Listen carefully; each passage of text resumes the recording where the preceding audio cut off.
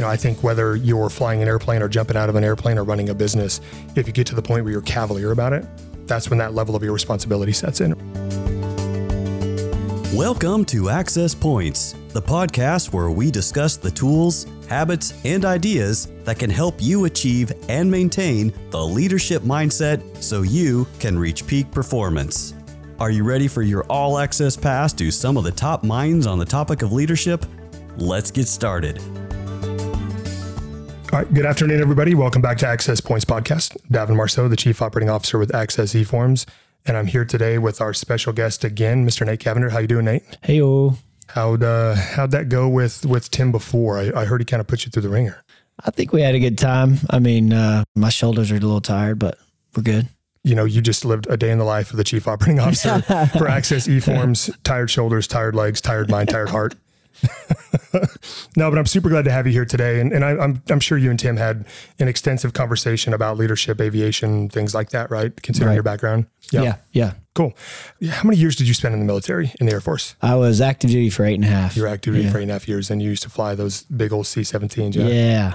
The Globemaster. Those things have a very special place in my heart. And, our listeners, Nate, know that I spent 16 years on active duty. And I spent a lot of time in 3rd Ranger Battalion, some time in the reconnaissance world, and then landed in the Texas Army National Guard on active duty for the last stint in a reconnaissance company. And so I have a very near and dear place in my heart. I've got a little over 100 and some exits, about half of those from a C-17. So wow. those things have a special place in my heart. And even more so after I became a jump master. It's amazing. And this is kind of what I want to key in today is the coordination that comes from you as a pilot and me as a jump master. And you're responsible for flying this aircraft. I'm responsible for putting guys out of the back of this aircraft. Mm-hmm. And you and I have never met each other. So I want to walk through the planning coordination aspect of it and then kind of tie into a little bit of correlation to business. How's that sound? Yeah, sounds good. Awesome. Okay. So generally the way that it works, and I'm curious to get your take on this from the pilot and command side of things is, for us, I spent some time in the S3 Air, right? Really doing the planning and coordination for airborne operations. And we'd put a jump on the books. We're going to parachute out on the 5th of May, Cinco de Mayo. And so about 90 days prior, we'd submit a planning packet up to hire.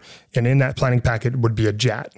And it would be, basically us requesting X amount of aircraft from, whatever air wing happened to be supporting it.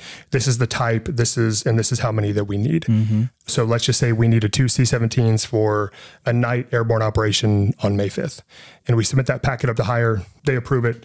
And then as you get closer to it, the planning and coordinations get a little bit tighter, right? You got to file that NOTAM, right? To make sure that Tim doesn't come bombing across the drop zone in his conquest, right? Messing up the airborne operation. And then about 72 hours prior to, we would get the cell phone number for the pilot and command. Mm-hmm. That happened to you a lot? Oh yeah. Whether it was a airdrop or even just a troop movement. Right. And so they'd be like, Marceau, you're the primary jump master for this thing. So at that point, I'm overall responsible for putting troops out of the back of that aircraft safely. And it was always a really cool transition point getting the number for that pilot and command. Because again, here we're getting ready to do this big airborne operation with a guy that I've never met, probably never meet him again in my life. Mm-hmm. But we get to work together to do something that's pretty cool and something that's extremely unnatural. So we'd get to the airfield, we'd get to the departure airfield, and, we'd start our basically jump timeline. We'd get our chutes ready, we'd get our kit ready, we'd get our door bundles ready, working with the parachute riggers. And then about an hour before the exit time, here comes the C-17. And for us, it was always cool, right? We call it Ranger TV. Fire and airplanes are the two things that just fascinate Rangers. I don't care how long you've been doing it. Right. Those two things are just cool as hell. And you stop what you're doing and you either watch the fire because you're cold or you watch this big old airplane come in. And so the C-17 lands and it taxis and usually backs up and the ramp drops. And then as a jump master team, what we would do is we would go forward to do our final preparations and with the pilot and command, with the nav, if you guys had it, and with the load master team, right? And the ramp would drop and here would come these fly boys. Here would come these aviators in their freaking sunglasses. Zipper suited sun gods. Yeah, zipper suited. I've never heard that before, but I'm putting that one in there. And, aviator sunglasses, freaking hair for days. Flight suits, just these guys for us were the epitome of cool. You guys really were, because you're like, you're making something fly. Like I can barely get my Joes to tie down their weapon the right way. Right. And yet these dudes are making aircraft fly through the air. And, we'd meet these guys for the first time and really go through some really cool planning, right? We'd go through drop heading, we'd go through drop altitude, we'd go through, the release point, for the most part it was carb, right? And again, that was always something that was fascinating to me because it was, you guys plug numbers into an airplane, all of a sudden the light pops on and out you pop, and hopefully we land on the drop zone, right? Yeah, and we'd go through this real tight confirmation, and then you guys would confirm with us, we'd confirm with you, and then that would be it. And then it was time to jump. So give me a little bit of take from your perspective, from your angle, and we'll move forward from there. On basically the interaction between the pilot and the jump master. Well, I think for me, just interacting with my load master, right? Because once the jump master came onto the aircraft, made sure our plans all matched up, I was pretty much worried about getting us to the drop zone at the right time, right? Or getting us where we needed to go on time. And the load master, who in my mind, he was the man in the back, right? So I was worried about the front of the airplane. He was worried about the back of the airplane, as you talked about. And so he was kind of my liaison usually with the jump master on, hey, are things going right? Are we good?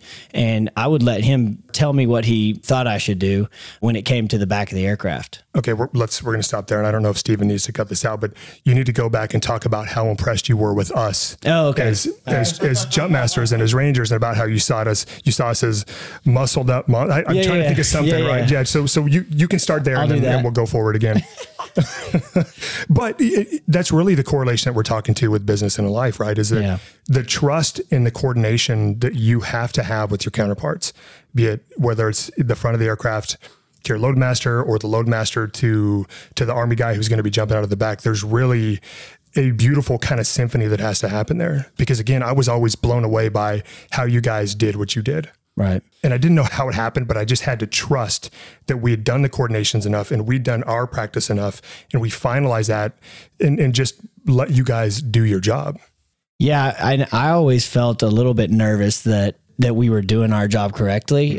Just in the fact that, like you said, there are guys going out of your airplane and you want to make sure they're going to the right place. But I always had that reassurance from the back end, where as the load master was talking to you, the jump master, saying, yeah, this is it. We're everything's good to go.